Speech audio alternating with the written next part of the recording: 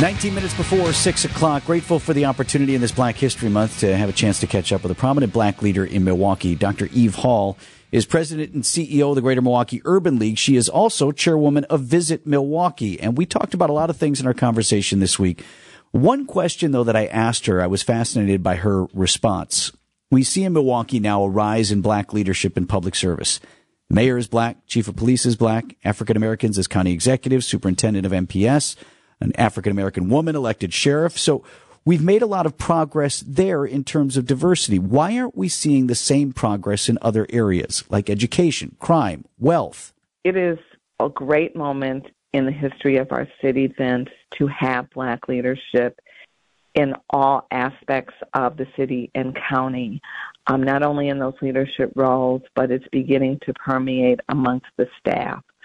But the challenge for us is to work through these systems that unfortunately often hold barriers to progress. Dr. Eve Hall, again, president and CEO of the Greater Milwaukee Urban League. We were talking because they had their Whitney M. Young Jr. Equal Opportunity Day luncheon. That was Thursday at the Pfister. And one focus is working to see more black leadership at companies, places like Molson Coors, whom she praises, and in business startups as well.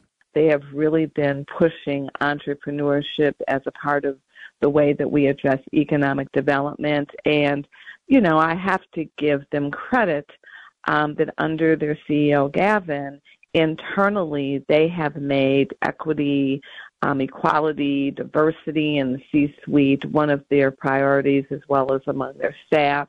So they also walk the talk. Kind of interesting because Dr. Ken Harris, our teammate from 101.7 The Truth, he comes in Wednesdays and chats with us about a number of things. Wednesday was making that very point that, yes, we're indeed electing black leaders, but the clear next step for him and for others is more black corporate leadership. And, you know, Dr. Ken said, listen, if you can't climb the ladder within a corporation, then he wants to encourage more entrepreneurship. Fine, start your own business. Mm-hmm.